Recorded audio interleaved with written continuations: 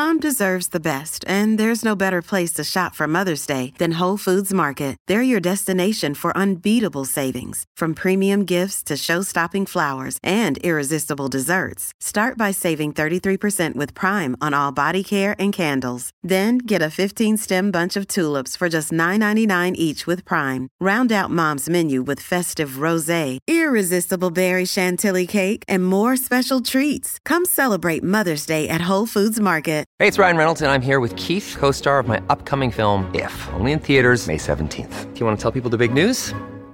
All right, I'll do it. Sign up now and you'll get unlimited for $15 a month and 6 months of Paramount Plus Essential Plan on us. MintMobile.com/switch. Upfront payment of $45 equivalent to $15 per month. Unlimited over 40 gigabytes per month. Face lower speeds. Videos at 480p. Active Mint customers by 531.24 get 6 months of Paramount Plus Essential Plan. Auto renews after 6 months. Offer ends May 31st, 2024. Separate Paramount Plus registration required. Terms and conditions apply if rated PG. Greetings and welcome to an update. Because I'm going to be spending the month of August traveling around Alberta, visiting historical sites, rural historical sites, and making podcast episodes and YouTube videos. I was awarded a grant from the government to do so, and I'm really looking forward to it, but it also means a lot of work, and I would have to rush to get episodes done, and I don't want to do that because I like putting out good quality content. So I'm going to be doing that, but there will be episodes coming throughout the month of August, but they're going to be my best of episodes from Canadian History X. So these are going to be episodes like my Terry Fox episode, my episode on Mr. Dressup, maybe the Beachcombers, just episodes that I feel are really good and probably my best episodes.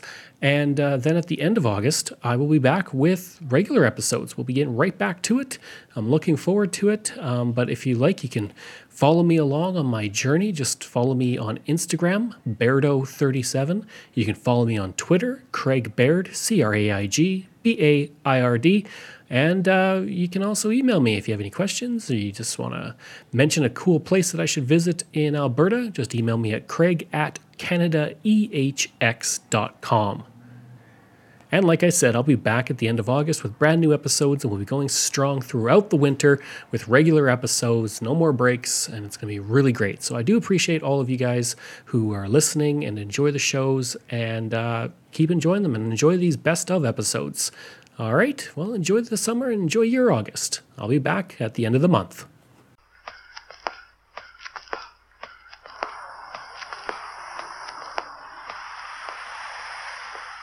That sound is something most Canadians can recognize.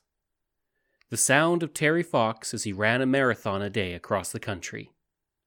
Within Canada, Terry Fox has emerged as an iconic part of our lore and has reached the status of almost a mythical individual.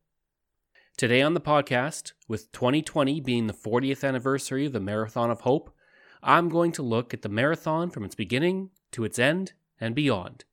Along the way, I'll be talking to individuals who are part of the marathon, as well as others, including those in Saskatchewan and Daryl Sittler.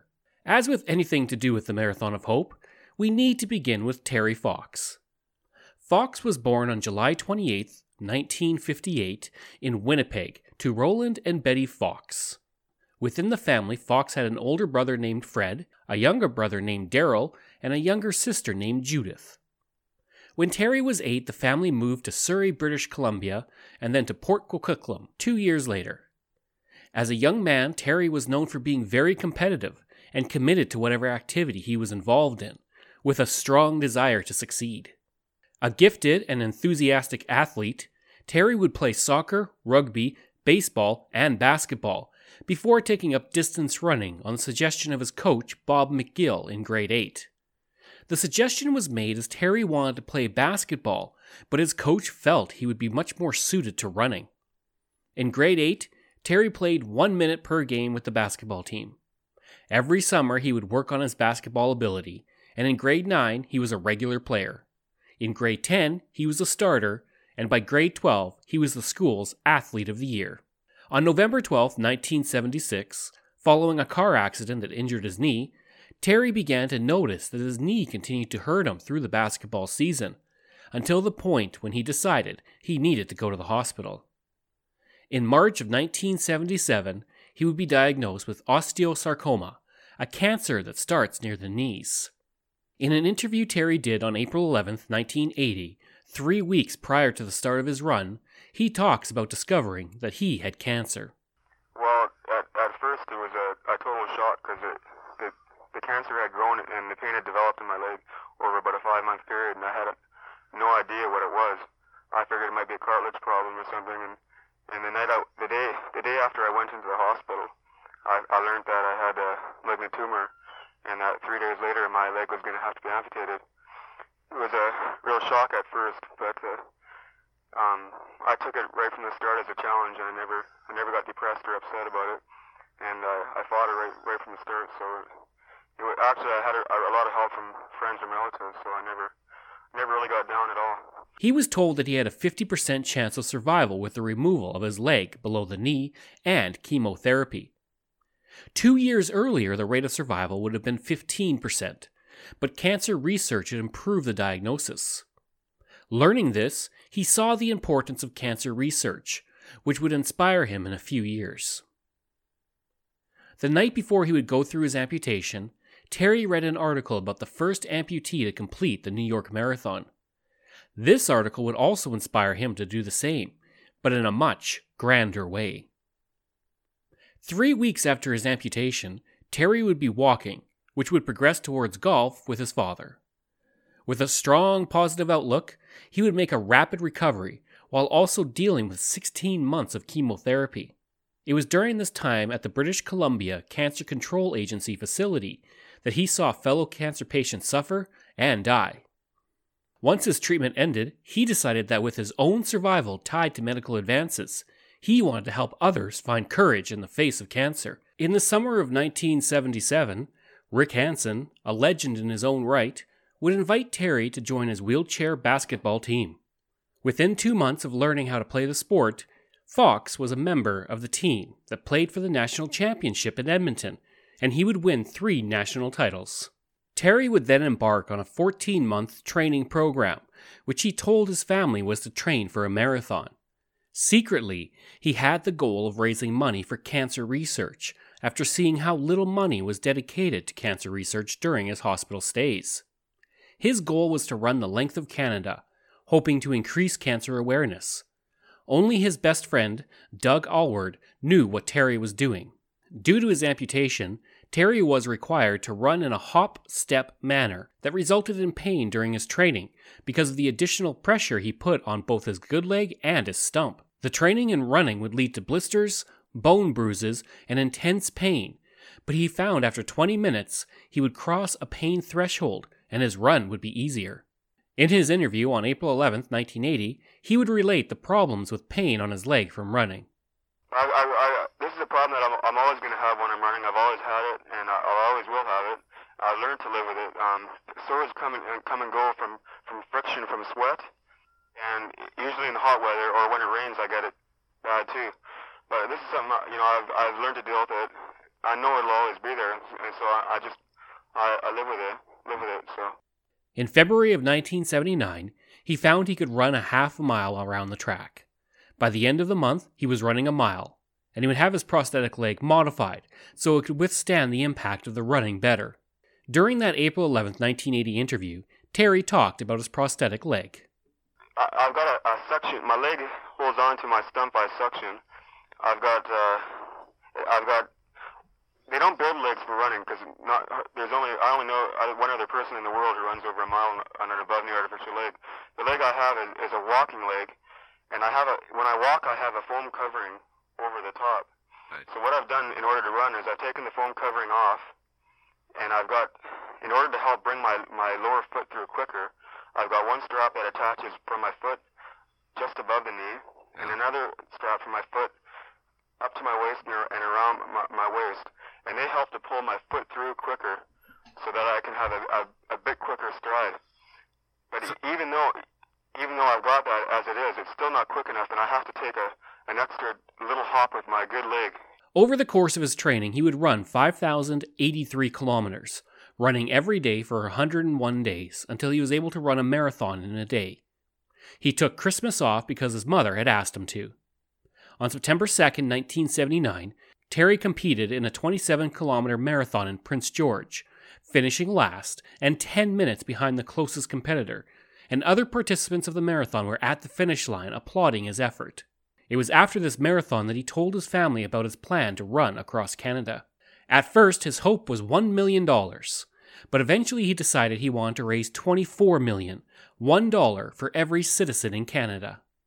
A month after telling his family about his decision to run, he would send a letter to the Canadian Cancer Society to announce his goal and appeal for funding. In his letter, explaining why he wanted to raise money, he related his own experience of dealing with cancer, stating, "I soon realized that would only be half my quest, for as I went through the 16 months of the physically and emotionally draining ordeal of chemotherapy, I was rudely awakened by the feelings of hopeful denial and the feelings of despair. My quest would not be a selfish one. I would not leave knowing these faces and feelings would still exist, even though I would be set free from mine. Somewhere the hurting must stop, and I was determined to take myself to the limit for the cause." He would close his letter saying, "We need your help. The people in cancer clinics all over the world need people who believe in miracles. I am not a dreamer. I am not saying this will initiate any kind of definite answer or cure to cancer. I believe in miracles. I have to." The Cancer Society, while somewhat skeptical of the dedication to run across Canada, agreed to support him, but did ask for a medical certificate stating he was fit to run. Doctors, while citing he had an enlarged heart, a common condition for athletes, stated they would endorse his participation if he stopped immediately if he had any heart problems. Terry would then begin sending letters to get support from companies. The Ford Motor Company would provide a camper van, Imperial Oil donated fuel, and Adidas gave him running shoes. One aspect of sponsorship that Terry did not waver on was turning away any company that requested he endorse their products, and he refused any donation that carried conditions. On March 23, 1980, Terry would do an interview about his Marathon of Hope prior to its start. 3 years ago, an athletically active Terry Fox had to have his right leg amputated because of cancer. Next month, Terry will extend that battle against cancer to begin a run from St. John's, Newfoundland to Vancouver. He took up running just over a year ago when he started with a quarter mile and now runs between 15 and 25 every day. When he talks about his running, you can't help but feel a great sense of admiration. Well, physically it's tough, but it's mainly a mental battle. It's what you do in your head. It's like everything, even going through the cancer treatments is all a mental deal, and going through this it's entirely mental. It doesn't matter what physical problems I've got, because I've been running through shin splints and bone bruises and sores and everything like you wouldn't believe, and even the flu. And I only because mentally I've got it. I'm set. I've been able to get through it. And it's something that anybody could do if they're strong enough in their mind. Along with a friend in a van driving ahead, Terry hopes to make between 20 and 25 miles a day. Also over the distance, he expects to wear out at least 10 pair of running shoes. On April 12, 1980, after months of preparation and training, Terry dipped his right leg into the Atlantic Ocean near St. John's, Newfoundland, and filled 2 bottles with ocean water. His best friend Doug was on hand to drive the van and cook his meals. The Marathon of Hope had begun. Interestingly enough, there was a chance that Terry would begin his journey in another province, but just prior to the start of the Marathon of Hope, they would decide to start from St. John's rather than Halifax. A news team from CBC would be there when he dipped his foot in the water of the Atlantic Ocean. This afternoon at 2:45 in St. John's Harbor, Terry Fox dipped his foot into the waters of the Atlantic Ocean. The beginning of a cross-country run. Many people have run or walked across Canada, but Fox hopes to be the first to do it with an artificial leg. He lost his right leg to cancer 3 years ago and decided he wasn't going to allow the loss to affect his outlook on life. To demonstrate that cancer can be beaten and to give hope to others as well as raise money for the Cancer Society, he's convinced he can make it on one good and one artificial leg from here to Vancouver Island. Whatever you do, you got to do the best you can possibly do, and I'm gonna give it everything I possibly can. It's just gonna be, if I don't make it, it's gonna be something that nobody would make it. After making his way from the harbor to City Hall, Fox, wearing the mayor's cloak of office, raised the flag of the Cancer Society. and after being given greetings from the mayor for the people of British Columbia, he finally got on his way out of the city. Fox has got a supply of 8 pairs of running shoes and 3 extra legs as well as spare parts in a van. A friend from Port Coquitlam, his hometown, is driving all the way with him. At 30 miles a day, roughly, they hope to hit the West Coast by next fall in 5 or 6 months. Shortly after, Terry did an interview as he was running, moments after he had touched the ocean. What made you decide to go up this quarter mile of a hill at about a 30-degree incline? Please tell me. In order to hit the ocean, I wanted to start from the ocean, so I was hoping I could run from the ocean, but it's pretty wild here. Yeah, it's a bit much to try to run up here. Yeah, I can run up here. I can start right now. Well, all right, let's go. Why not? Do you have any idea how much you're worth on the hoof? How much you're going to raise? Yeah. I'm not sure, but I'd like to set a goal of $1 million. And do you think that's attainable? Yeah, I think it's attainable if people want to help and get involved. I think it's possible. I'm just about on my last legs. Terry is only beginning to warm up to it. So good luck. Off you go, my lad. Okay. Thank you. Each morning, Terry would get up at dawn and run in shorts and a t-shirt with the map of Canada on it. He would run roughly 12 miles in the morning, followed by a break, and 14 miles in the afternoon. The beginning of the Marathon of Hope would come with little fanfare, but as with so much on his journey, his legend would grow from this point. Today, a statue of Terry is at the spot where he dipped his leg into the ocean. It was installed on April 12, 2012, exactly 32 years to the day that he started his journey. The Terry Fox Mile Zero Memorial Site is situated at this spot. On April 21st, Terry had reached Gambo, Newfoundland, and had completed 346 kilometers. Writing in his journal, he would say, "It was an exciting day in Gambo. People came and lined up and gave me $10, $20, just like that. And that is how we knew that the run had unlimited potential." In a phone interview, Terry would talk about the increasing support he saw in Newfoundland. Terry, how are you doing? I'm doing pretty good. How's it gone so far? You've been on the road just over a week. Well, it's gone really great so far. The first 3 days were really tough because one thing, our van broke down. We got snowed out on one day, and another day the winds were so bad in my face that I couldn't move. But other than that, I'm picking up to about 25 miles a day now. 25 miles a day through some pretty tough weather, and we understand the part of Newfoundland you've just crossed is the hilly part of Newfoundland. Oh, yeah. Yeah, the hills have been incredible. Some of the hills I've gone up, you wouldn't believe it. So I think after I get by Grand Falls, I'll be getting into some flatter territory for a while. And then it's all downhill to Corner Brook, is it? Yeah, I heard after we get to Corner Brook, I got about 50 miles of straight downhill to Port aux Basques. So I'm looking forward to that. Terry, how has the reception been thus far through some of the little towns you've gone through? Well, the reception's been really fantastic. On the highway, I'd say 3/4 of the people I meet are honking and waving and coming out and talking, and it's been really great. But one problem I've had is it's been some of the towns don't even know I'm coming through because it wasn't publicized. But it's been picking up momentum here, and now everybody knows. And we're in Gambo today, and today we had a fantastic reception. We were in the fire hall, and the whole town was there. And the whole town is just over about 2,500 people, I think. And we raised about $800, which is all they had in the whole cancer fund. So that kind of doubled what their city put out. For hockey legend Daryl Sittler, it was this time when he first noticed Terry and was immediately inspired by his story.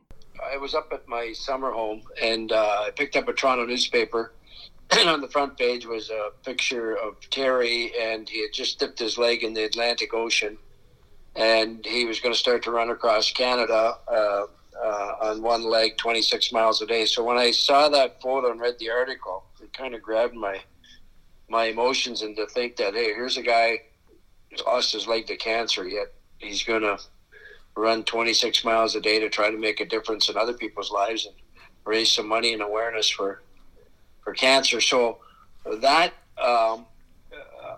when he started his run through the Maritimes, he really didn't get much publicity, and I was looking from time to time to see how he was doing. On May 6, he had reached Port aux Basques, Newfoundland, a small community of 10,000 people. In that community, $10,000 would be raised, and after Terry had left, another $4,000 was raised. By this point, he had run 882 kilometers. Through his run across Newfoundland, Terry would raise $30,000. It was during these days in the early part of the run that Gail Harvey, who had joined Terry along his run through Ontario, would first begin to follow the Marathon of Hope. The pictures, different photographers from all over the world took pictures, and they were all kind of sent through a wire service to all the other, and it went out to all the other newspapers. So I was watching all these pictures of Terry Fox come over the wire, and from when he started in Newfoundland, as he went through the Atlantic provinces, and we went through Quebec, and basically what I was seeing was all the same picture. It was, to me, it was fascinating what he was doing, and it was really interesting. But everyone was just taking a picture of him running, basically. There wasn't the huge notice, I guess, that happened when he came into Ontario. Over a week later, he was in Sheet Harbor, Nova Scotia, and had reached 1,278 kilometers of running. Terry would attend a reception with school children, and afterwards he would write, "When I ran with the kids, I really burned it, just to show them how fast I could go. They were tired and puffing." It would be around this time that Terry would speak for the first time with Bill Viggers, who had started working at the Canadian Cancer Society 3 months previous. I was able to talk to Bill, and he related the first time he talked to Terry. I had no idea what was going to happen when I first was asked to see if I could help. Actually, it was my boss who said, "There's a kid running across Canada. You want to go and see what you can do for him?" So before I actually went and met him, I just basically followed him like everybody else for about 3 weeks.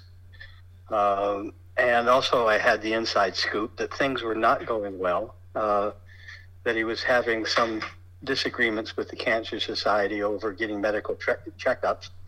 And also the reception wasn't that good. So I gave him a call, and actually tomorrow it will be 40 days, or 40 years to the day that I very first spoke to him on the phone.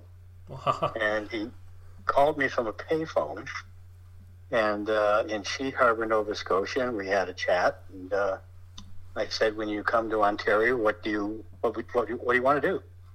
And he said to me, I'd like to meet Bobby Orr, Daryl Sittler. I'd like to go to a Blue Jays game, the CN Tower, and meet Pierre Trudeau. And I just moved from small town Ontario to Toronto, and I'm sitting there, and I went, "Okay, sure. All right, see what we can do." He said, "Call me back tomorrow, same time," which was around 5 o'clock in the afternoon when he finished his run. And the next day when he called, I was able to say, "Okay, Sittler's on, Orr's on, the CN Tower is on, the Blue Jays are on, and I can't find Trudeau." He was out of the country at the time. On May 20th, Terry had run 1,373 kilometers and reached Dartmouth, Nova Scotia. In his journal, he would write, "I ran to the vocational school here with 50 students. I ran about a mile. They raised about $3,000. What a great group of kids. Too bad not everybody was doing that." It was also around this time that Daryl Fox would join the run. Tensions could sometimes rise between Doug and Terry due to the close quarters, but Daryl would act as a buffer and help lighten the mood for both men. This news clip relates the progress Terry was making across the province. Time now to bring you up to date on Terry Fox and his run across Canada. Now, just as a reminder to those of you who may not know about Terry, he's a 21-year-old amputee who lost a leg to cancer 2 years ago. He's running across Canada to raise money for cancer research. Terry left St. John's, Newfoundland on April 12th and spoke to us earlier this evening from Nova Scotia. He's 15 miles outside of Halifax, en route to Truro, and looking forward to being into Charlottetown, Prince Edward Island, by this time next week. Terry says he's fine and maintaining an average of 27 miles per day, despite some pleasant interruptions, like motorists who want to stop and talk, or even offer him a cold beer. Terry Fox on his way to Charlottetown, with his eventual goal being Vancouver sometime in late September, early October. By the next week, Terry had reached his third province, Prince Edward Island, and hit 1,728 kilometers. In Charlottetown, he would write, "There were lots of people out to cheer me on and support me. Incredible. I had another dizzy spell during the run. Still freezing, but I wasn't wearing sweats so people could see my leg. I'd run just over 28 miles. Terry spoke with a reporter about the run to that point. Oh, we're starting to do better now. Today on the road in Prince Edward Island, in the 28 miles I covered today, we raised over $600, just people giving me money while I was running. And in Newfoundland, when I left Newfoundland, we had raised $25,000, and now I hear they're up to 40, and they've done another 15 since I've been gone. When the money is passed to you as you're running, you can't just keep collecting it and stuffing it in your pockets. What are you doing with it? Well, my van, Doug Allred, my driver of the van, goes a mile ahead of the time. So whenever I get to the van, I just pass it on to him. Terry, have you run into any problems? Well, actually today I've been very sore and tired. I got some chafing problems and cysts that have developed under the skin in the artificial leg, and I've been really sore today. And then the last 2 or 3 days I've been running into the wind, which I find really draining. But actually I'm in really good health considering all that. 3 days later, he was running through New Brunswick and reached Moncton and approached St. John. Terry would write in his journal, "We learned that St. John would have nothing organized for us. I try so hard and then get let down. I'm going to run right down the city's main street. Doug is going to follow behind and honk. We will be rebels. We will stir up noise. People will know Terry Fox ran out of his way to St. John for a reason." Soon after, he would reach Bristol, New Brunswick on June 6th, and Terry had passed 2,200 kilometers, and support was starting to increase. He would write, "The first few miles were the usual torture. My foot was blistered bad, but my stump wasn't too bad. Today I had tremendous support. Everybody honked and waved. People all over looked out of their homes and stores and cheered me on." It was also around this time that Bill Viggers would meet Terry, Doug, and Daryl for the first time, which he relates here. I arrived at the motel. I was able to find their van on the Trans-Canada and the roadside motel, and it was probably 3 o'clock in the morning, and I knew they were going to get up early, so I just climbed in the back seat and covered myself with a cleaning bag and had a couple hours sleep. And then the lights came on and the boys come out, and I climb out of the car, kind of rumpled, and the first thing out of Doug Allred's mouth, his driver, was, "You're the guy from the Cancer Society?" So we sat around, and we actually went back in the motel room for about 20 minutes. I brought some mail from home and some cassette, albums back in those days. And we talked a little bit, and then it was out to the road. And to answer your question, I suppose is watching him the first time running is really, I consider it my first meeting to him, because we pull up in the darkness on the side of this Trans-Canada. It's only a 2-lane highway out in that section back then. And Doug pulls up in the middle of nowhere, and he seems to be looking for something. And then he pulls up, and Terry steps out of the van, and there's this little white plastic, the end of a white plastic bag sticking out from the gravel. And that was his routine. At the end of every day, he would bury something by the side of the road, and God forbid if Doug couldn't find it, and Terry had to step out of the van and step on that plastic bag. In areas where it wasn't available to do that, he would go over and touch a signpost, a telephone pole, a mailbox, so that he wanted to make sure nobody ever said he didn't run every single step of the way. Huh. And then in the darkness, we let him off. We go down the mile. I see him, the headlights. There's hardly any traffic on the highway. Really the only thing were transport trucks rolling by. And he came up to the van and had a quick stop, and off he went into the darkness again. And we pull up another mile. Daryl was with us, had joined the team by that time. And about the 3rd mile, I said to Doug, because you would watch him in the rearview mirror running toward you. And once in a while, you catch a glimpse of him in the headlights. And finally I said to Doug, I said, "How do you watch him do this every day?" And he's a very mild-mannered man, and he simply said, "I don't." And first I didn't get what he meant. And then after about a couple of miles, I realized it was too difficult for his friend to watch Terry running with putting that much effort into it. And that's what he meant by "I don't watch." And within the moment I met him in the hotel for the very first time, and then out on the highway, within a half an hour, I had absolutely no question that this kid was going to be able to do it, and that he was the real thing. There was no two sides I found to the man. What you see in the documentaries or what he presented in public was exactly that. There was no hidden agendas. There was no ego. There was just this straight determination of running, and it was for one purpose only, and that was to raise money for cancer research. On June 7th, after passing into his fourth province, Quebec, Terry would find that many people in the province did not know what he was doing. On June 11th, he would write, "The wind howled again all day, right in my face. It was very difficult constantly running into the wind. It zaps it right out of your body and head. The only people here who knew about the run are the truckers and out-of-province people. Everyone else wants to stop and give me a lift." Things would not really improve for Terry through Quebec, and a few days later he would write that the road was narrow and people were forcing him off the road.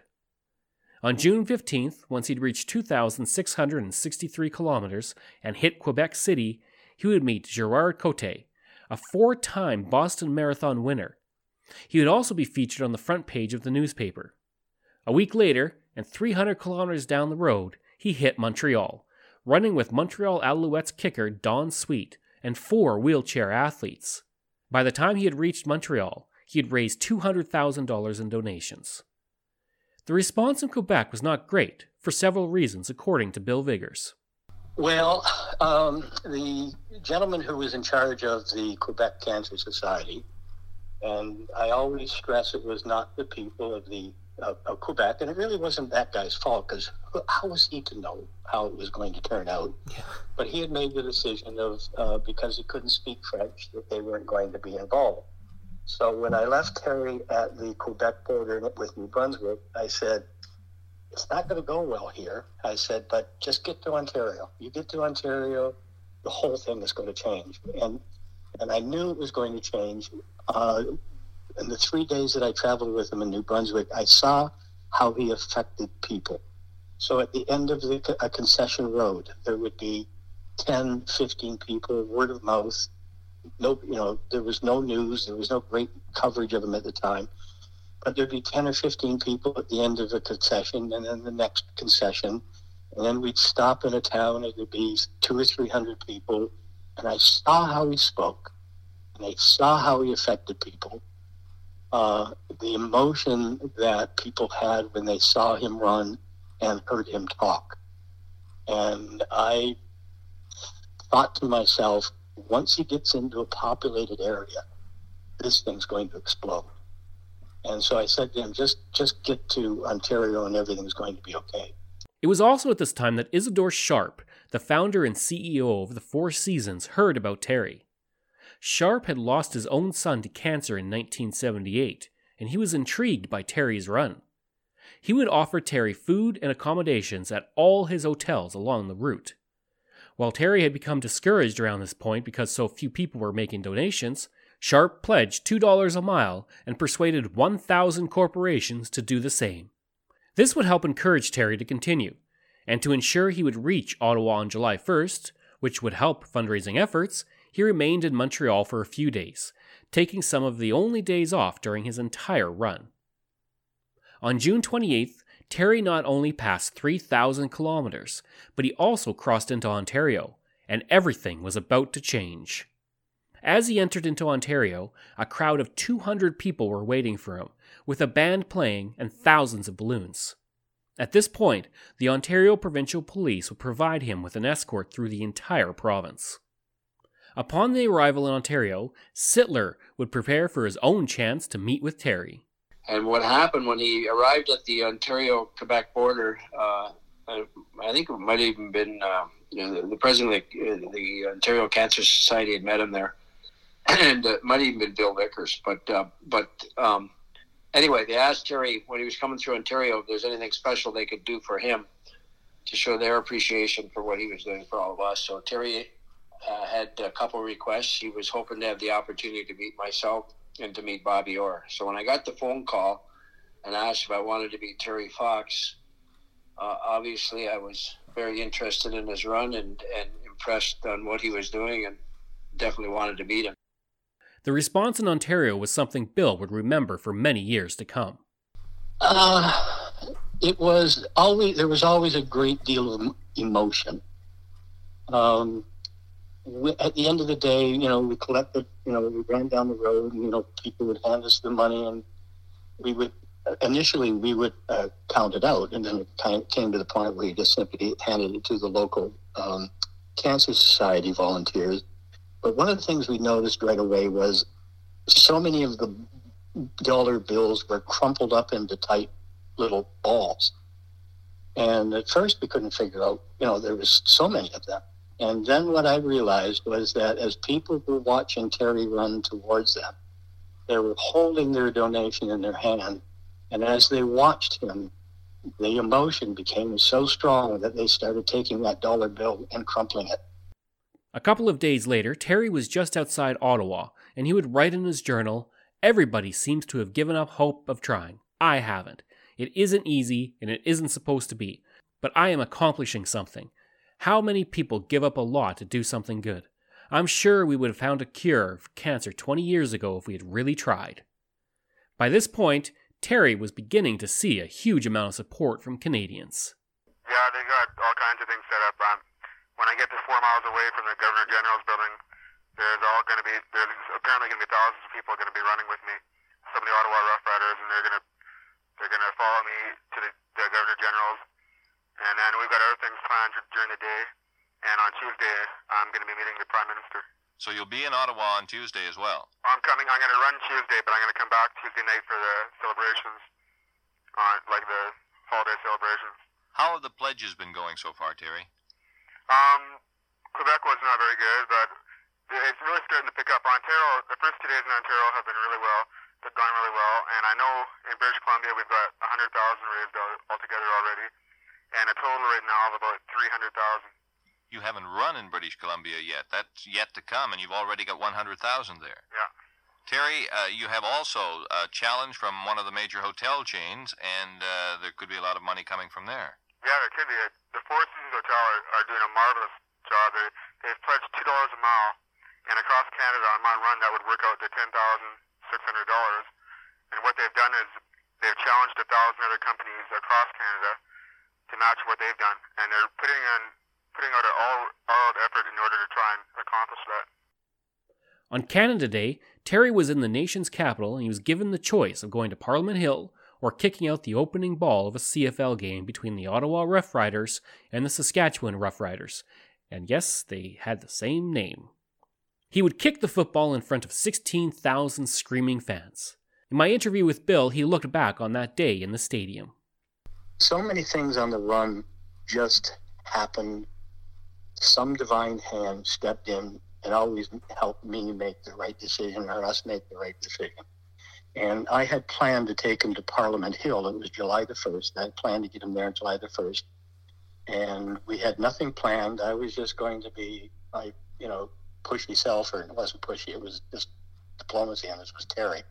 I was just going to try and get to the front at the celebrations at Parliament Hill and say, "Listen, I've got Terry Fox. Can we get him on?" And we were standing in the lobby of the hotel, and I don't remember who it was, but somebody came up and said, the Rough Riders want you to do the kickoff at the game. So I go to Terry and I tell him, explain what I have set up or not set up at Parliament Hill. I said, or we can do the kickoff. And his immediate reply was, "I'd rather go to a football game." And that day we showed up. He went down the basement underneath the stadium. It's in a hockey rink underneath the stadium in Ottawa, I think still is. And there's only one light in the exit lights, and there's a very dim light. And he's trying to kick the ball. He's very nervous. He's afraid he's going to trip or fall. And then somebody yells, "It's time, let's go." And we go up the stairs, and I'm thinking to myself, I hope they know who he is. Because remember, he had just come from anonymity into Ontario. And this is about the third day in, if that, maybe the second day in. And as we are standing in the entrance under the way, the announcer starts going, "Ladies and gentlemen," and Terry starts walking out in the field. He gets about to the players' bench, and the announcer hasn't even finished, and the whole place erupted in a standing ovation. And I can remember going, it's going to work. They know who he is. And what happened at center field was so emotional. You got these giant football players, and as Jerry Organ said in the documentary, he said, I got my uniform on, I got my pads on, and here's this guy in his shorts and shoes, and said, I felt so overdressed. And I can remember that, there's a couple linemen, one of them I remember looking his turn to walk away, his name was Fox. But as they were standing there and doing the coin toss and about to do the kickoff, all these big giant football players were crying. And so he kicked it, he shanked it, but he didn't fall down. And the next day, as we were heading off to start early in the morning, we were drive past a newspaper box, and on the front page is a picture of Terry. First time. And we stop, I put some money in the box, and I take all the papers. And Terry's very upset with me and makes me call the newspaper the next day to admit my crime. And the newspaper guy just laughed and said, keep him. Terry would also meet with the Governor General and Prime Minister Pierre Trudeau while in Ottawa. On July 9th, as Terry ran through Pickering, Ontario, and reached 3,488 kilometers, John and Edna Neal, who waited hours to see Terry, would comment, "He was just what was needed to give us a little pride in our people, the same kind Americans have in abundance." By July 10th, and as Terry reached 3,500 kilometers and arrived in Scarborough, his fame was increasing. He would tell several thousand people who gathered to see him that his fame was not meant to be of the run. And he wasn't interested in fame or wealth. He was just a guy running across the country to collect money for cancer research. Arriving in Toronto the next day, he would be greeted by thousands of people and would meet his hockey idol, Darryl Sittler of the Toronto Maple Leafs. Sittler would give Terry his 1980 NHL All-Star sweater and say, "I've been around athletes a long time, and I've never seen any with his courage and stamina." Darryl, in my interview with him, relates meeting Terry for the first time.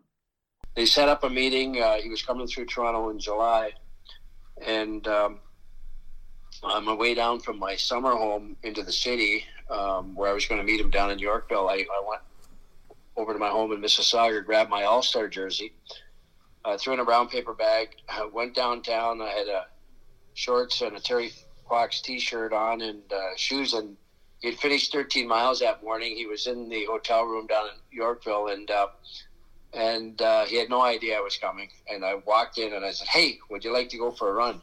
And I'll always remember that meeting of Terry for the first time, the emotion, this big smile on his face. And so then we went downstairs, and we, the media and the press were there. We started running down University Avenue in Toronto. It was a beautiful, sunny summer day. The streets were lined with people cheering him on, encouraging him. And I just kind of stood back and didn't run beside him. I just thought, well, this is Terry's day, and I just ran a few feet behind him and just captured the whole emotion of the moment of him arriving in Toronto. And then we went into Nathan Phillips Square. There had to be, 10,000, 15,000 people. It was pretty full. And we went up on stage, and Terry gave a little speech, and then I presented him with my All-Star jersey. So Terry would also throw out the first pitch of a baseball game between the Toronto Blue Jays and Cleveland Indians, and he would meet Bobby Orr, which Terry called the highlight of his journey. Bobby Orr would give Terry a check for $25,000. It was also in Toronto that Gail would first meet Terry, as she relates in my interview with her. First time I saw Terry run, he was running down University Avenue, and I was taking his picture. And then he ran into City Hall. I don't know if you're familiar with a lot of the pictures I took, but I have many pictures of that day at City Hall and stuff. And Bill Viggers tells a story about how I almost fell off the stage and he caught me. And that's how we met. I don't think that's true, but I'll go along with it. When they went into City Hall, there wasn't any room in City Hall. It was just crammed. I think it was unbelievable. And I think it was everything that they had wanted, right? Because I think that's when all the money started picking up. And what he wanted to do was try to raise enough money to find a cure for cancer. That's what he wanted to do, so that no other kids would have to suffer. And so obviously when, people started really paying attention, I think it meant a lot to him, and that's what they were doing it for. In his one day in Toronto, it is estimated that Terry raised $100,000 in donations. Terry would speak about his time in Toronto and being able to see his parents. I've been a little bit hyper, and so I haven't slept that well. Well, the excitement too of your parents joining you. Yeah, and knowing that things are going to go really great in Toronto kind of has had me really hyper as well. Were your parents worried about you? Is that why they came out? No, well, I think they like to see me, and knowing what's happening, and the fact that things are going well, and I guess they are worried about me too. Now, the response in Toronto was unlike anything that Terry or Bill had seen, as Bill explains here. And then it just slowly built. That stretch between Ottawa and Toronto, there are a whole bunch of small towns, 300-400 people.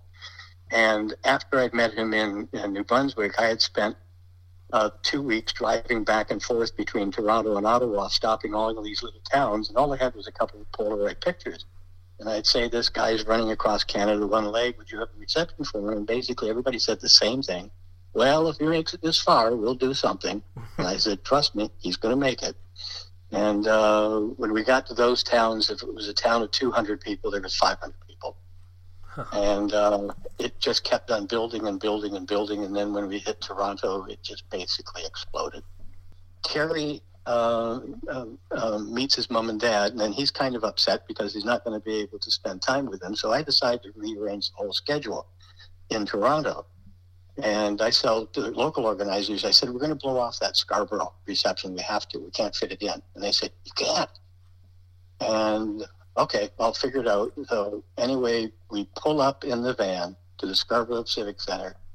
There's probably 2,000 people outside. Never at that reception. And then we're trying to get into the building, and these big policemen are pushing people out of the way. And Terry grabs my arm and he goes, Bill, tell him to stop. Tell him to stop. It's okay. And, I tell him, it's all right. Don't, let the people, so we walk in, we have a little, 5-minute reception, and then we walk into the atrium, which is probably 8 stories high with balconies all the way around. And the atrium is jammed with people, and there's people up as far as you can see. And even as we were walking in with the police and everything, Doug and Daryl and everything, we were going to each other, holy mackerel, can you believe this? Can you believe this? And then I was thinking about this earlier today. We're running down University Ave. There's people on either side, 5, 6 deep. A little funny story, Daryl Sittler's running with us, and Daryl Fox's brother's running along side by side, and Doug. And when ladies or women or girls would yell out, Daryl, of course they're yelling at Daryl Sittler. Daryl Fox would go, if it was an older woman, he would go, that one was for you. If it was a younger, good-looking girl, he went, that one was for me. Now, Daryl was 17 at the time. But the surprise of Terry, when he made that turn at University Ave and Queen Street, and it's probably about 25 yards into the center at Toronto City Hall, and it's jammed.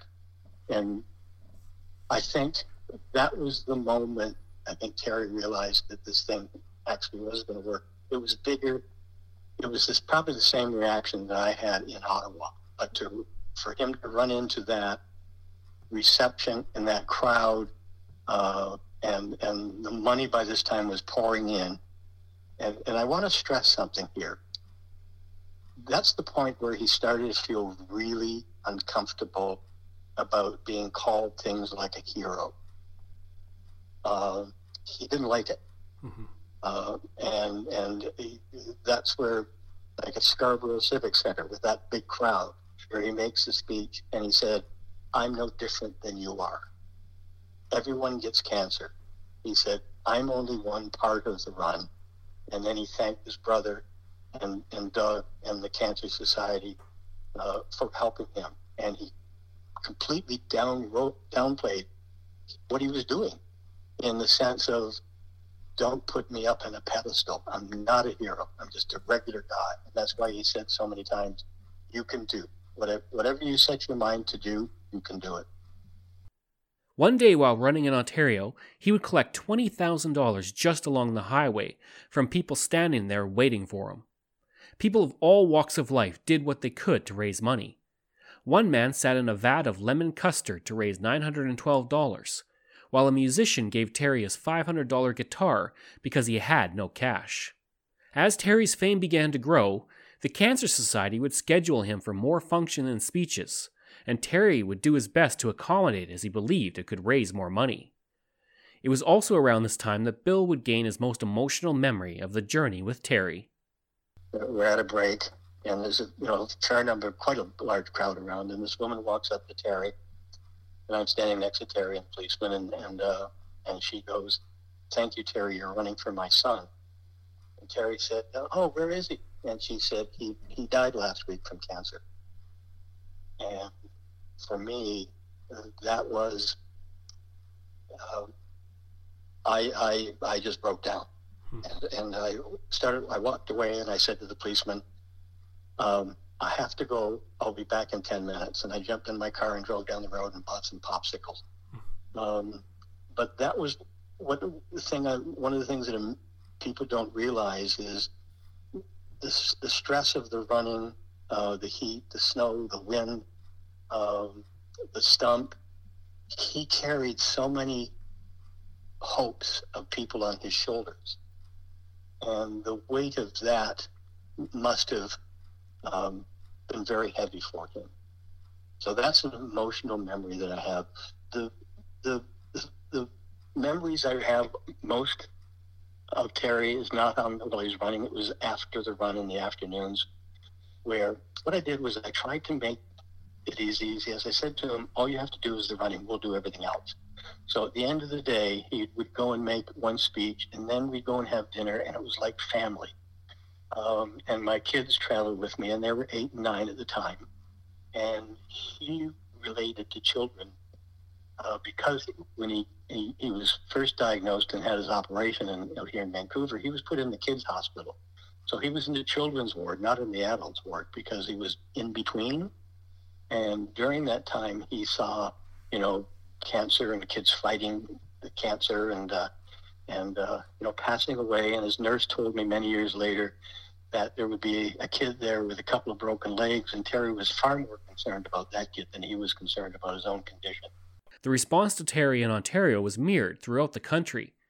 Craig Hemingway from Saskatchewan remembers being in school and the celebrations being held for Terry there. Well, I again remember, I'd be lying if I said I remember exactly what I was feeling at that time, but for me to remembering it, it had an impact, and I certainly, as a kid, you're old enough to absorb some of that information, and so it obviously impacted me and made a positive impression that here's somebody doing something pretty remarkable, and certainly the news stories captured that, and you'd see the filming or the footage of the crowds in the communities that he was visiting, and then it wasn't long after that, once the run got going nationally, that the schools immediately picked up on it, and so by grade 3 we began to do that. I have the one vivid memory as well, and I don't know if you remember this, because I haven't been able to find it, but there was an old song, and I think it was called Run, Terry, Run, and I can't sing it, but it kind of went, Run, Terry, Run, and then there were some other words that I just do not remember. But I do remember, like in our school, them playing that song, and we would take our turns running up and down the aisles, and everybody brought like quarters and change from home, and so you would run up, and you'd actually have your little cup, and you could run by your classmates, and they'd put money in the cup as part of the run. Then all that money, of course, went to the Terry Fox run. So that's kind of my first real major memory of participating in a Terry Fox run. Happened within the school to the tune of that old song that I have no idea where you'd even find it. I think one of the biggest things that resonates with me, and maybe this speaks to the longevity, is because it was so genuine. It wasn't done for any reason outside of here's somebody that wants to make a difference. And, I think one of my favorite social media posts that the Terry Fox Foundation has done, and they do a lot, and I appreciate what they do. This one sticks with me, which speaks to our social media age. And it says 0 likes, 0 posts, 0 shares, millions of followers. And I think that says it all about the time that he did this. And yes, he got the media attention, but media was a couple of networks and newspapers and radio back in 1980, right? So he wasn't doing it for fame or anything else. He was doing it to try and beat a horrible disease that is still with us, unfortunately.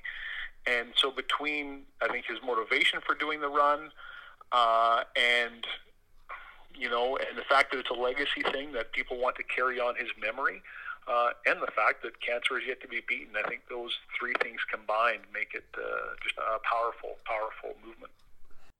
On July 14th, Terry had reached Hamilton, and he was mobbed by people after he spoke at the Royal Botanical Gardens, where he raised $4,500. While there, the 1960 Canadian Marathon champion, Gord Dixon, gave him his gold medal, saying, "The young fellow was running the greatest race of all." On July 28th, after reaching 4,153 kilometers and arriving in Gravenhurst, Terry would celebrate his 22nd birthday with 2,000 people at the Civic Center. He was given a new artificial limb, and the small community of 8,000 would raise $14,000. On August 4th, or thereabouts, Terry would reach the halfway point of his journey. On August 12th, near Sault Ste. Marie, a spring would snap in Terry's artificial limb. The local radio station would broadcast that the spring had broken. A welder in the community immediately got into his car and drove out to meet with Terry, fixing the spring within 90 minutes. The growing response in Ontario was something that Gail noticed immediately. I think everybody was, they were all really happy that it was getting the notice that it was getting in Ontario, that it probably should have gotten all across country, but, took a while for everybody to get with the program, I guess. And I think that sometimes it's slow. He felt that sometimes not the people. He was always waved to everybody, talked to people. And people, it was really something to see people just waiting for him on the side of the road. And I think he was always very moved by that. But I think some of the times when he had to give a lot of speeches, mm-hmm. and he had to meet with a lot of, chapters of the Cancer Society and things like that as he went through Ontario. And I remember him saying that it was, that was it was taking up some of his time, that he really wanted to focus on running, really. Mm-hmm. But I think not that he was thrilled. I remember him just being over the moon and kind of not believing how amazing it was. He was on the covers of all these magazines and newspapers and stuff. But I think that, when you look at what he was doing, it's hard to imagine that he did it for as long as he did. I didn't talk to too many people, but I talked to some people because I was kind of with them, but often, sometimes Bill Biggers I had a Volkswagen Rabbit, and he would drive my car, and I'd be in the back with the hutch open, shooting with a long lens, or sometimes I'd be at the side of the road shooting them. But I did talk to people. A lot of people cried. I mean, it was remarkably moving to watch. It really was. Mm-hmm. And, and people were excited, and people came from all over to just meet him. People would bring their kids and, drive for miles and miles and miles to just see him, just to get a glimpse of him. At Wawa, Ontario, Terry would reach not only 4,900 kilometers, but also the Montreal River Hill, with many saying that the hill was Goliath and Terry was David. For that part of the run, Terry would wear a shirt that said, "Montreal River, here I come" on the front, and "I've got you beat" on the back. Terry would speak with CBC and Wawa about the growing merchandise around his image, and his run, and his pledge to never endorse anything. Especially back in BC, there's been all kinds of people wanting me to endorse products, but I'm not going to do any of it. I think that it would ruin what I'm doing if I was doing it in order to make any money for myself. And the only thing I want to sponsor is cancer, and cancer can be beaten, not any other product. And I hope nobody tries to use me, because I won't let them. Terry would earn a well-deserved day off when he reached Terrace Bay, Ontario, and met Greg Scott. Scott had lost his leg to bone cancer, and he would ride his bike behind Terry for 6 miles. Terry would write, "It has to be the most inspirational moment I have had. At night, we had a beautiful reception in Terrace Bay. I spoke about Greg, and I couldn't hold back the emotion." This is a clip when Terry spoke about Greg. I had a goal in the beginning of $1 million, and we've raised over $1.5 million now. And all along, I'm trying to tell people that if we all do our part, and we all realize that any one of us can get cancer, and that it hits 1 out of every 4, and 1 in every 5 die of it. And if we all get behind, we can find a cure if we all do really try. After the operation is when I started to go through my chemotherapy and drug treatment. And I'll tell you right now that a lot of people say I need courage and guts and stamina to run across Canada on one leg. But the courage I needed to get through that was way worse. Like, it was unreal. I'll never forget it. And I'm crying now because there's somebody here right now who is going through the same thing that I went through. Exact same thing, and he's only 10 years old. And I had the most inspirational day of my life today.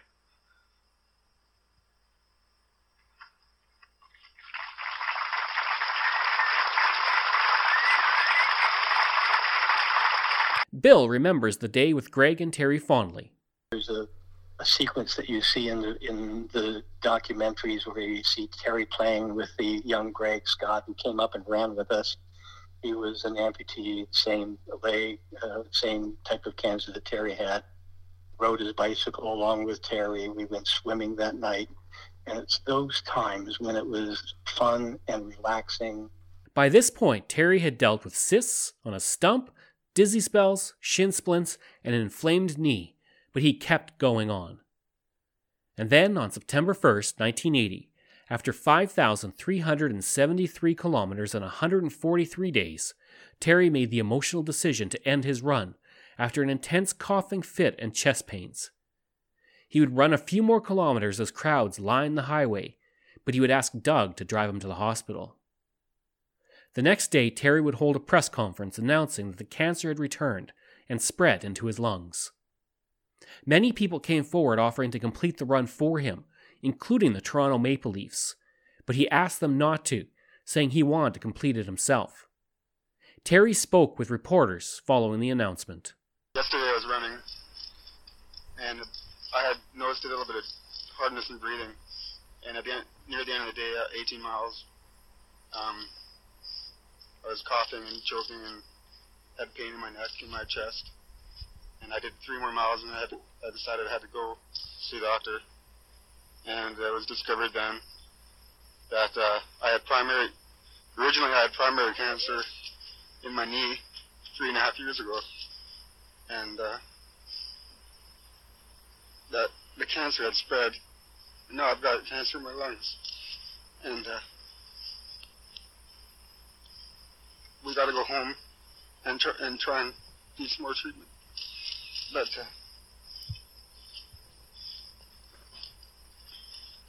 all I can say is if there's any way I can get out there again and finish it, I will. Looking back on the run, Gail would remember her favorite memory from it.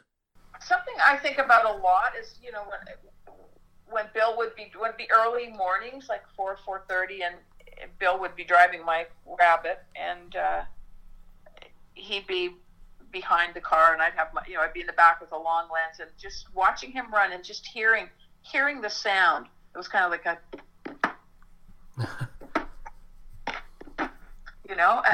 and the moon would still be in the sky, and it was very, I don't know, powerful. But I still hear that sound, and I can, still can see him going along the road. So a lot of memories, but I think that just the remarkable feat he was doing is probably what has struck with me the most, in being able to see that. By this point, Terry had moved from the realm of a human interest story to hero to national icon. By the time he was forced to end the run, he had raised $1.7 million, or $5.45 million in today's funds. Realizing that the nation would see the consequences of the disease, he hoped that would lead to more generosity. A week later, CTV would organize a national telethon to support Terry and the Canadian Cancer Society. In 5 hours, $10.5 million was raised, including $1 million from both the government of British Columbia and the government of Ontario. Those two donations would be used to create a new research institute in Terry's name, and an endowment given to the Ontario Cancer Treatment and Research Foundation. Donations would continue to come in, and by April, $24 million, roughly $1 for every Canadian, had been raised, and the Guinness Book of World Records would name him the top fundraiser. Terry's fame was at such a high level by the spring of 1981, people would send letters addressed to only Terry Fox, Canada, and those letters would still reach him. In September of 1980, he would be honored with the Order of Canada, the youngest person to ever receive the honor. In an unusual move, the Governor-General flew out to British Columbia to present him with the honor personally. He was also given the Order of Dogwood, the highest honor in British Columbia. As with so much to do with Terry, the news was there to report on the honor. About 40 friends and relatives of Terry have gathered here in the Port Coquitlam municipal offices this afternoon, and His Excellency the Governor-General, Edward Schweier, is now complimenting Terry after having given him the Order of Canada. Just been read, tries to say it all on behalf of us all across the country.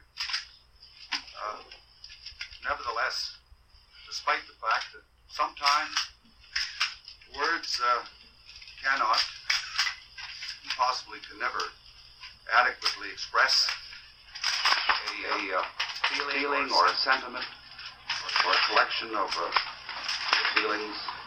Nevertheless, I'd like to try to add just a few words in further elaboration of what I believe to be the feelings of so many Canadians from one part of the country to the other. For one thing, it must have been providential that it was on Canada Day last that I had the pleasure of meeting our young companion, our young fellow Canadian, Terry Fox. And it also happened to be that there was at Government House that day quite a nice cross-section of young Canadians from every province and the territories as well, present there that day. And I could only imagine, just by watching them, what kind of thoughts were going through their minds as they in turn had the opportunity to meet you. But certainly, it's not just the youth of Canada. I dare say that Canadians of all ages have been at first touched and then overwhelmed by this epic marathon of hope. This marathon of hope, as you yourself called. And the proof and evidence of that lies in the fact that by nationwide television hookup, there was the kind of response that there was in fundraising for the research and the work that you so fervently hoped could take place through the auspices of the Canadian Cancer Society and Foundation.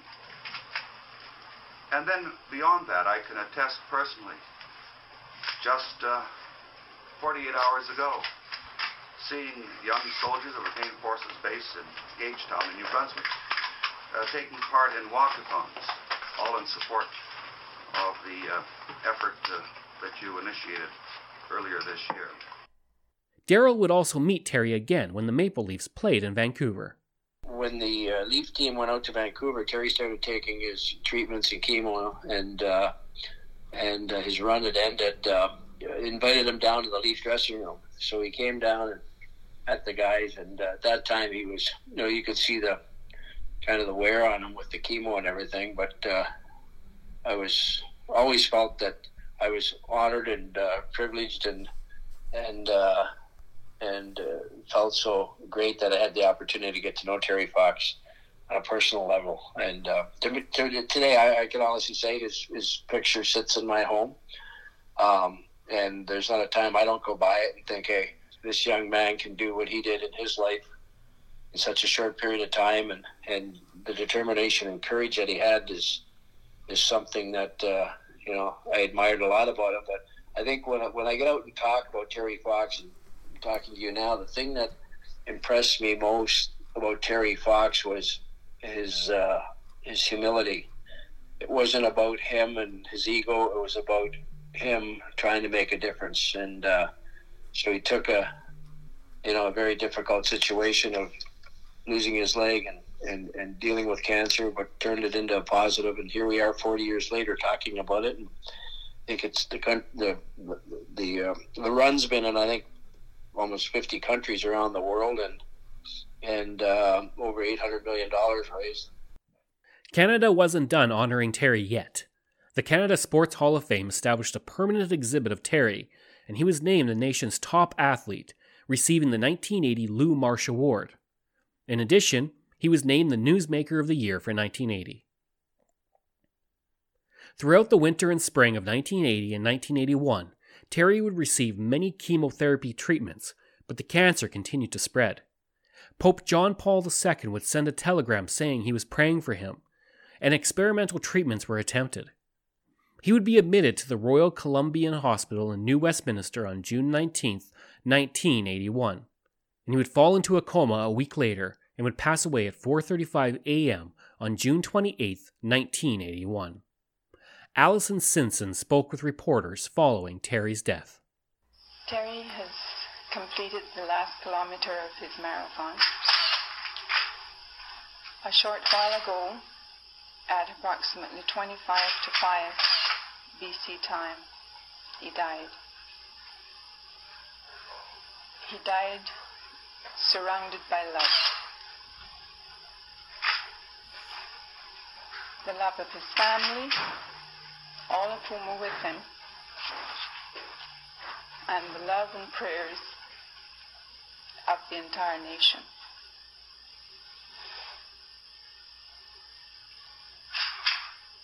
He has left us a legacy of hope, which I think will live and become a part of our nation's heritage. He was a friend, and I'm going to miss him. In a move usually reserved for statesmen, the Government of Canada ordered all flags across the country to be lowered to half-mast. Prime Minister Pierre Trudeau would say to the House of Commons, "It occurs very rarely in life of a nation that the courageous spirit of one person unites all people in celebration of his life and in the mourning of his death. We do not think of him as one who is defeated by misfortune, but as one who inspired us with the example of the triumph of the human spirit over adversity." His funeral would be broadcast across the country, and CBC would look at the national reaction to the death of a Canadian hero. I think Terry Fox was one of a kind. Well, he was a very brave boy, I must say, and I feel very, very sad about it. We feel very sorry for him. He was a very good guy. There's nobody else, in so far as I know, in the history of Canada that's accomplished just quite as much as he has. I feel very badly about that. That's all I can say. The children were in tears when we all found out. We got church late to listen to the radio to get to every part of it, you know. What did it mean to you? Oh, it touched us tremendously. We followed him from the day one when he started his race. And, he touched everybody's heart. You know, he's done so much. He's gone, and yet he left so much behind with him. He was a young man with a very noble cause, and his passing makes us very sad. It's very sad, very sad. And I hope they'll go for the stamp. During the service, we had a special prayer for him, So I'm really very sorry. They should be more like him. I just hope, not with the same, sickness as he had, but more young men like him. I think it's fantastic. I just hope that he's in the best of spots up there. But that's not the end of the Terry Fox story. The first Terry Fox run would be held on September 13th, 1981, with 300,000 people taking part and $3.5 million being raised. This run was organized by Sharp, who had always been a supporter of Terry. The runs have continued through schools and other organizations, and since the first Terry Fox run, $750 million has been raised for cancer research, and it is the largest one-day fundraiser for cancer research in the world. Since he passed, Terry has only grown in his legend in Canada. In 1999, a national survey was conducted, and he was named the greatest hero in Canadian history.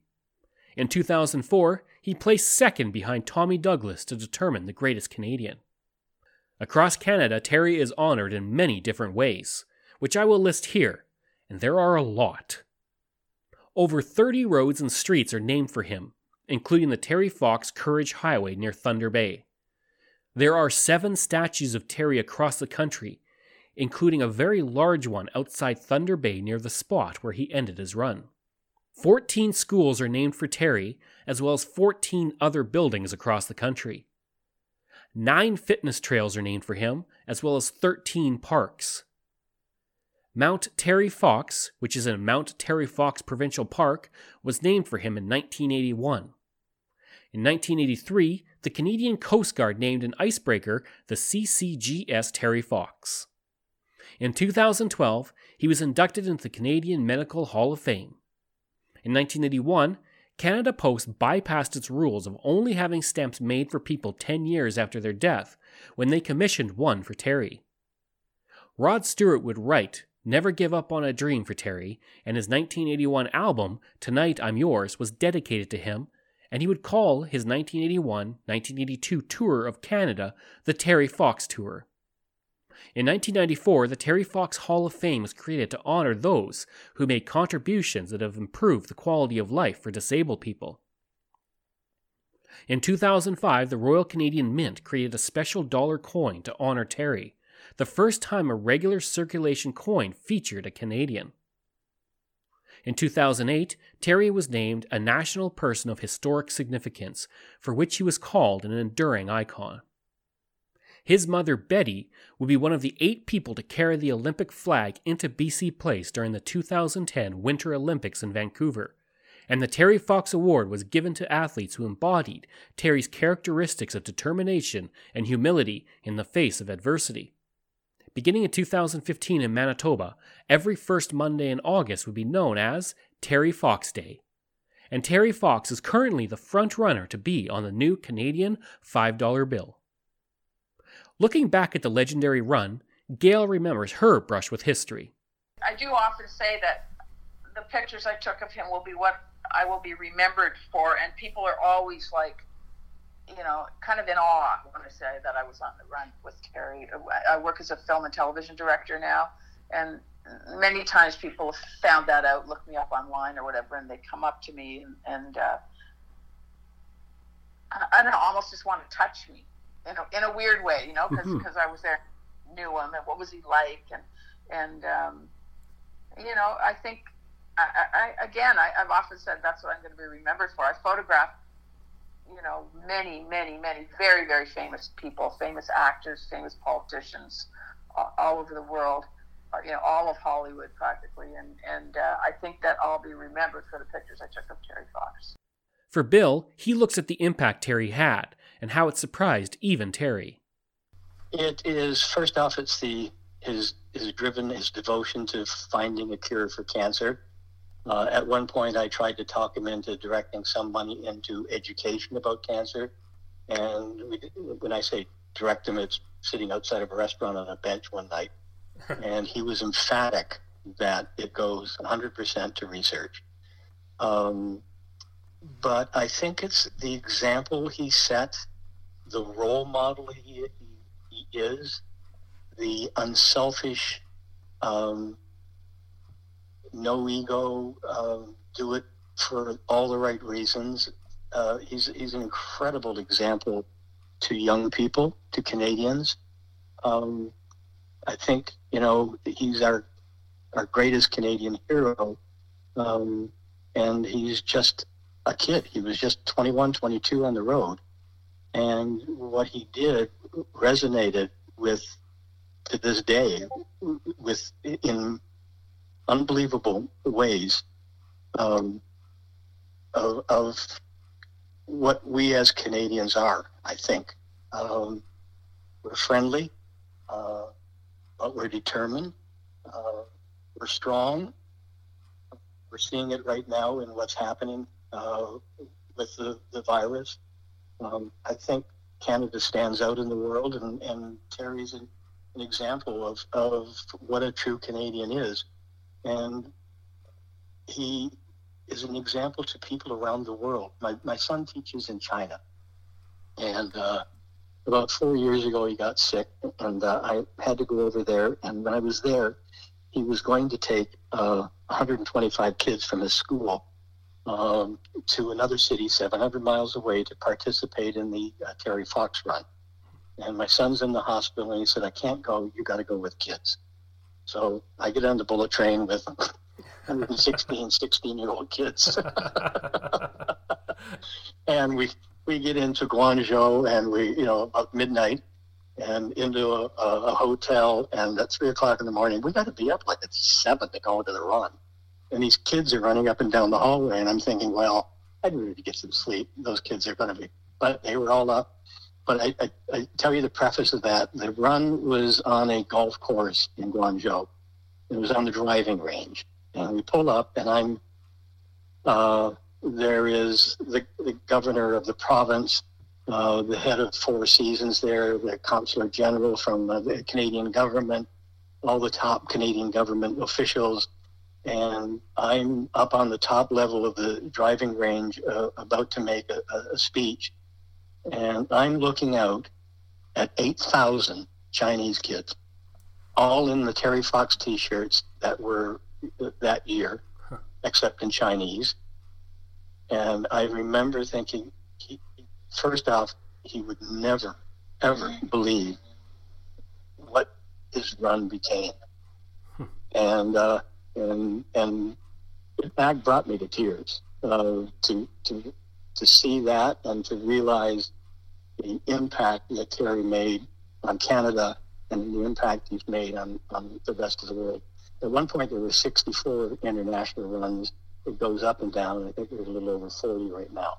And they're all over the world. And a lot of them are Canadian military or Canada Four Seasons hotels, because Izzy Sharp, the owner of Four Seasons, whose son had passed away the year before Terry ran from the exact same disease, was the first corporation to come on board and support Terry.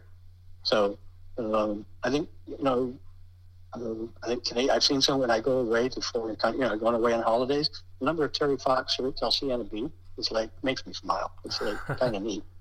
It was the proudest moment of my life. The fact that I was able to share it with my children as well,